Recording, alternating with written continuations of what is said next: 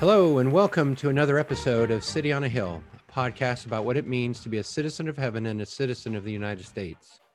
We want to encourage Christians to find their tribe in the church and their hope in the kingdom of God, rather than to seek both in the kingdom of man. So with that, let's get to it today.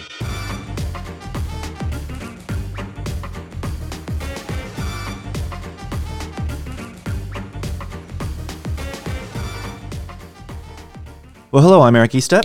And I'm Scott Reevely. And this is the City on a Hill podcast. Welcome back, listeners. Welcome back, Scott. Scott, what is going on? Well, it's so nice of you to welcome me back each week. Thank you. Mm-hmm.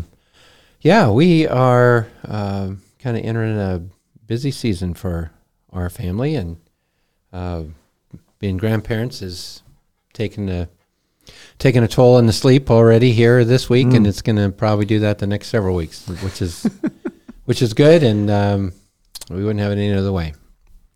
Well, that's great. I know from experience that the parents love it when the grandparents watch the kids. So well, great. And the grandparents the grandparents just aren't used to it like the parents are anymore. So you got to kind of up your game. That's right.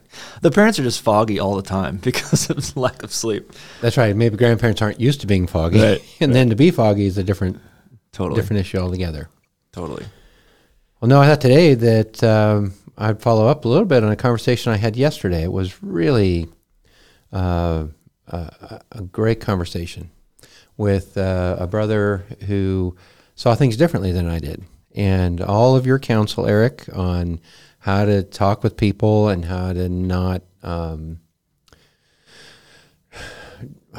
fight or be rude, and how to understand and listen and ask questions and all the things that, you've talked about, we've talked about here. I tried to resurrect those in my mind and listen to him and he to me, and it was just a really good conversation.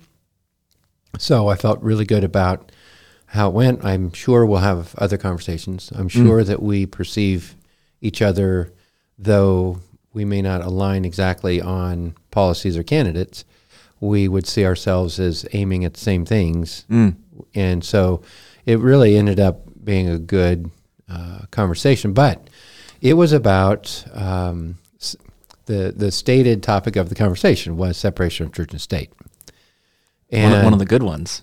Well, it is a good one. In fact, it's a really great one. We're really thankful that that's a thing, and that we talk about that, and that we have that built into our system. So it was all good. But anyway, one of the things that it made me realize is that if you don't have to talk about this on a podcast every week, and you don't really hear a very wide range of conversations about church and state and politics in the church, you end up with sort of a really narrow band of ways to talk about that. Like separation of church and state is maybe the issue. In other words, there aren't multiple issues. It's just sort of the central one, and the language around, how the church and the state relate to one another ends up being just separation. Sure. And then what? And so that I just thought it'd be worth bringing up and talking about, so that we can have a little more clarity on it. And there are some things that just came up in this conversation I think are worth sharing with people. And so anyway, that's what I was hoping we could do today. Can we start, before we go to other spots, can we talk about the separation piece for a bit? Because I was thinking about that. Why is that? It's kind of a flashpoint. Whether you're for or against separation, it's kind of like, this is the policy issue. And I was, as you're talking and thinking about, I was thinking about that. Why would that be? And if that's the flashpoint, it's probably because either we think the state is the main actor, and now I need to keep the church away from it. So some would say the state is, one definition could be something like the government is everything that we do together. So it just encompasses everything. So if anything that would affect our ability to do things together, we want to keep away, keep it separate. And then if you were on the other side of that issue and that's the way you look at it, you go, actually the church is great. So why would you want to separate those things? Because of that view would be, oh, I don't like that. We want to put those more together than they want us to. Well, I think the way we commonly hear it is different from the way that it was originally intended. We commonly hear, let's keep the church out of state things. I mean, so that's like what you hear in the news, and somebody's going to gripe about it in public on Twitter or whatever. That's the way the debate is defined. Right, is keep the church out of the government. So, in other words, protect the government from the church. Well, protecting the government from the church isn't, really the main issue. Even it's one issue. The other side of the same coin is to protect the church from the state.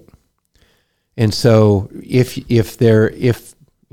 you sort of let the guard down and let the church and state mingle, you end up with you may end up with some additional, what do we want to say, just motives or inducements to morality or to a certain viewpoint that happen to have, God's weight behind them, which would be a problem. I mean, you can't coerce a conscience like that. We talked about that. Roger Williams was one that sort of led us that way. We talked about him a few weeks ago. And so there are problems when the church mingles with the state and begins to throw its weight around.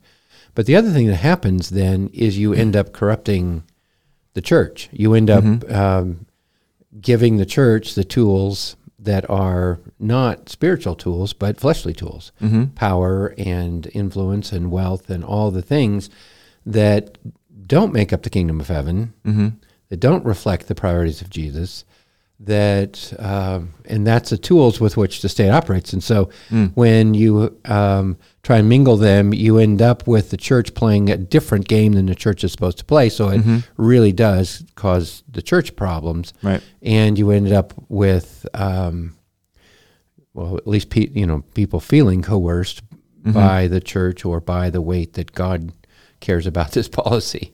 And they, that's pretty hard for people to who don't want to acknowledge God or who don't want to submit to God to recognize. So I think that there is, there's danger on both sides. Right. My concern as a pastor, of course, is that we don't corrupt the church. And that's the primary concern. I don't want to corrupt the state either. But and I think what I was trying to say is the way the debate is usually situated places the wrong emphasis on both. It doesn't. It places the wrong emphasis on the state, and it places the wrong emphasis on the church. And I think a better way to look at how we're going to talk about separation of church and state is how do we protect the state so the state can do what the state's supposed to do, and how do we protect the church so the church can do what the church is supposed to do. And it's less about a separation and more about, hey, what are you guys responsible for? Well, it's more it's more about purpose. Right. Exactly. And see, I think that's really important to keep in mind because when you would align them or mingle them, you assume that the purpose of the state and the purpose of the church are the same. Right. And there is some overlap. They are to execute justice, to fight evil or whatever. But the church is to proclaim the risen Jesus and to exalt the risen Jesus. And you are not going to find a government to do that. The church is to make disciples of Jesus. You're not going to find the government making disciples of Jesus. And so while there is overlap, there is not the same goal or the same end. And I think that's in that regard, they need to be separate because they're doing different things. They're going different directions. But we're thankful for, the state. When it does its job, it is a servant of the Lord, but in a different way than the church is. So the foundation of this separation of church and state, as we like to talk about it, is the First Amendment, which simply says Congress shall make no law respecting an establishment of religion or prohibiting the free exercise thereof. Then it talks about free speech and press and assembly and petition to the government. But no law respecting the establishment of religion and prohibiting the free exercise thereof. So there are two sides of the religion which is interesting. There's one side of the freedom of speech, one side of the freedom of press, one side of the right of the people to assemble, but there's kind of two sides to the religion one. So why is that, do you think? Well, the way I read this, and I think it's helpful to think about it this way, is the founders are putting together a government, and they're creating a powerful government. That's what's going on. We're going to create a federal. There's a bunch of state stuff going on. There's a bunch of city stuff going on already, but we're going to do one big overarching United States of America, right? And they say Congress. So Congress is the place that can make laws, and they can limit people from doing things. But what the Constitution is doing is limiting this new powerful government from doing certain things. And with this First Amendment, it's saying, Congress, basically you don't get to play in the sandbox of religion. That's not your sandbox. You have to stay in this sandbox over here. So we're going to write it two ways. One, you cannot make a law respecting an establishment of religion. So you can't say, hey, we're going to raise the Jesus flag, or we're going to raise the Islam flag, or we're going to raise whatever flag. You guys can't establish anything because you can't call the rules about what religion is appropriate. And you can't make a law that prohibits someone else from practicing a religion. So it's really hemmed in the government. This is less about, hey, everybody, here's what you can or cannot do. This is about what the government can or cannot do. And I think I would use the language of spheres, but I don't know that the founders would have. But it seems to me that they're saying, hey, Congress and the government has a particular sphere. When we write all this down, we're going to make sure they stay in that sphere so they don't go somewhere else. It's a limiter on the government. So when I first read this, they shall not make no law respecting an establishment of religion. And I thought, why would they establish a new religion? Like, are they in the business of starting religion? What do we mean when we say establishment of religion? So they've known this to happen before.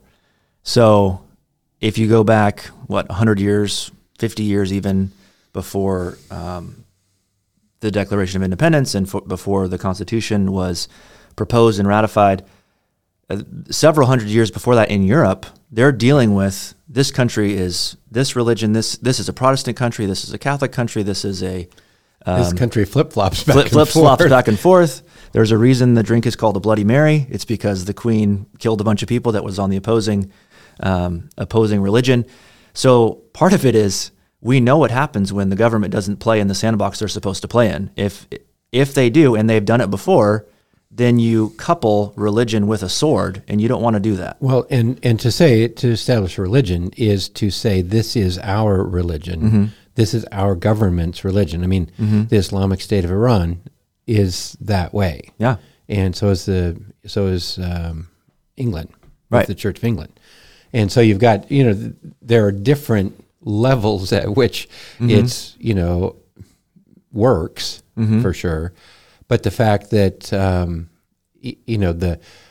in Iran you do have a different level of you will cooperate with this religion than you do in England. Thankfully, right. But that's what they were trying to avoid because what they ended up with is, like you said, the sword enforcing the religion. That's what establishment means. Is you're going to have the government making this religion happen, basically.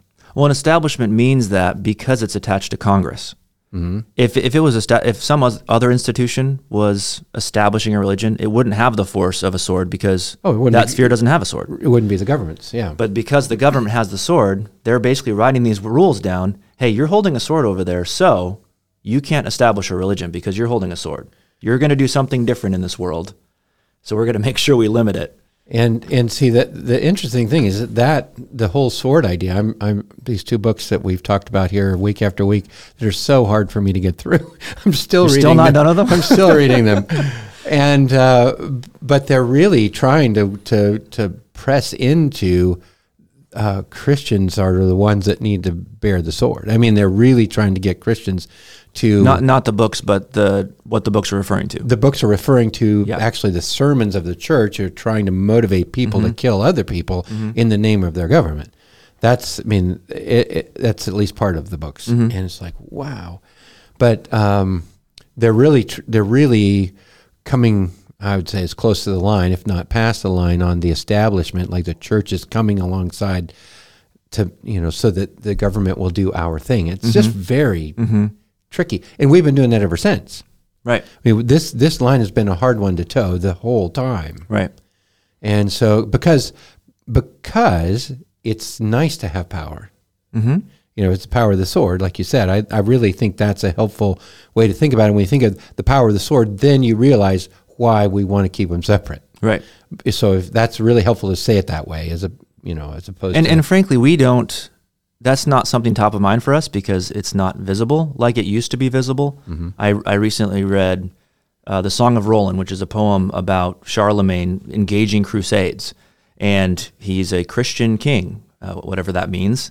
And he heads the government, but he would see a country over there that was Muslim, go, oh, I better go attack that country and make sure they get baptized. So he'd show up with his sword. You guys better convert, and they would war. And then, the people who won said, hey, you guys got to get baptized or you're dead. Oh, look how the converts we have. It's amazing. That's not, those are not converts. Those are... Which is, we look back now on the Crusades with a really, great sadness and regret because we recognize that's not the way you do it. But that's what makes this First Amendment so glorious is that we, our founders had the wisdom to say, let's keep those two separate. And anyway, I'm sure there's more to be said. This is just we're just colloquy of rejoicing. There you go. How's that? Throw another word. But the other side of it is prohibiting the free exercise thereof.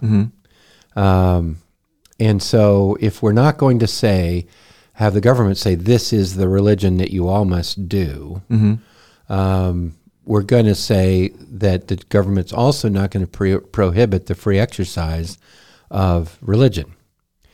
And so is that still a separation of church and state, would you say?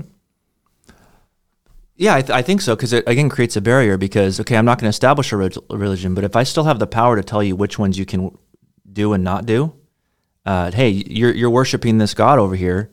No, you can't do that. Oh, you guys can over there, but you guys can't over there. I can do the same thing without actually establishing a religion. I'm going to tamp down all the ones I don't agree with, and I'm going to encourage or leave alone the ones I do agree with. Then you have the same thing going on. So I think this protects it both directions. It's another way of establishing it. And it says, yeah, exactly. If you were to do that, tamping, and again, it limits the ability for the government to define what religions can be practiced. You guys don't even get to define how this stuff works. That's a different sphere. I'll just keep using the word sphere over and over again because I think it's helpful. That's not your circle. That's a different circle. So you guys can't prohibit the free practice. Did I get the word right? Exercise. Of religion, because you guys don't even get to work with those definitions. That's someone else's job. And so, I mean, what is happening here, there are a couple things. One is free exercise thereof doesn't say which religion you get free exercise of. So there is a free exercise open to all in that regard. Yeah. And for me to be grateful that I can freely exercise my religion is one thing. For me to be grateful that the mosque can have free exercise, or the Buddhist temple, or the Catholics, which was an issue even back in the day, that they can freely exercise their religion, and the government won't interfere with them, and the government won't define it for them.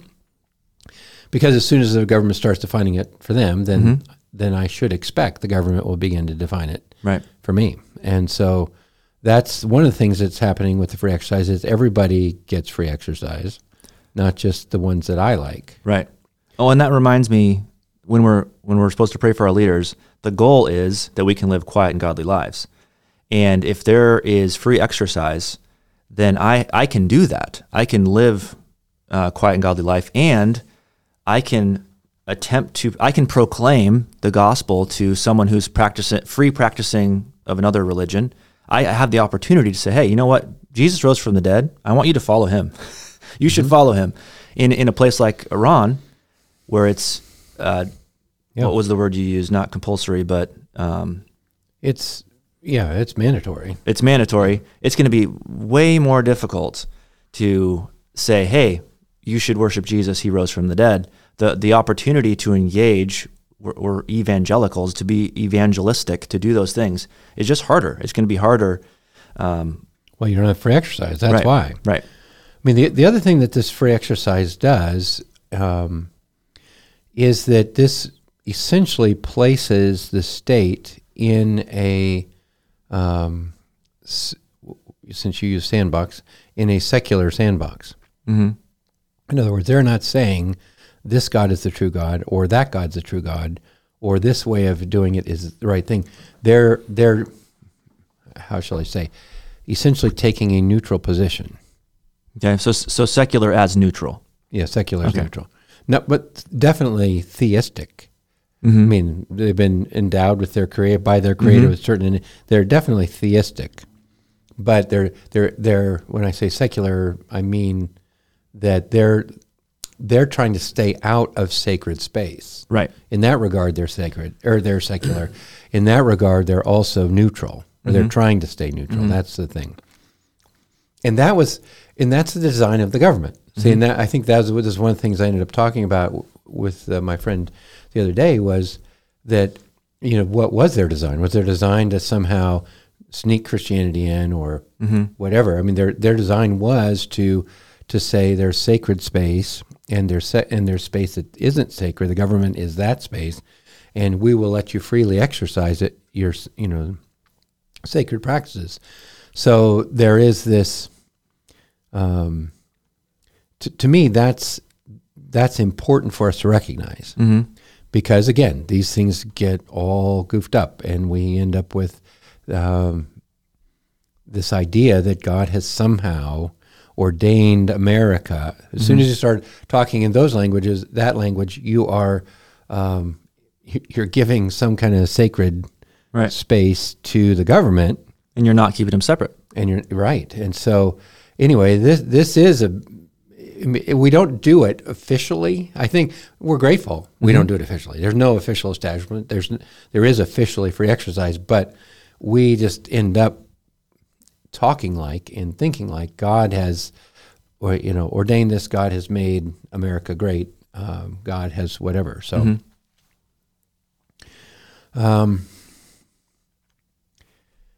what I think one of the things that we ended up when we talk about it and they end up mixing or mingling, some of it is that, and this I have heard from a number of people, that the church cares about, let's just say, pursuing good and eradicating evil, which is kind of what we want from the government. And so in some respect, they're kind of doing the same thing. That, in other words, they have purposes that align. And I think that some of those purposes that align cause us to think, then I must have my government be Christian because their goals align with Christianity. And when I do that, of course, they're not separate anymore. Right. and yet this common, you might say, fighting a common enemy is part of what makes this hard to keep a separation.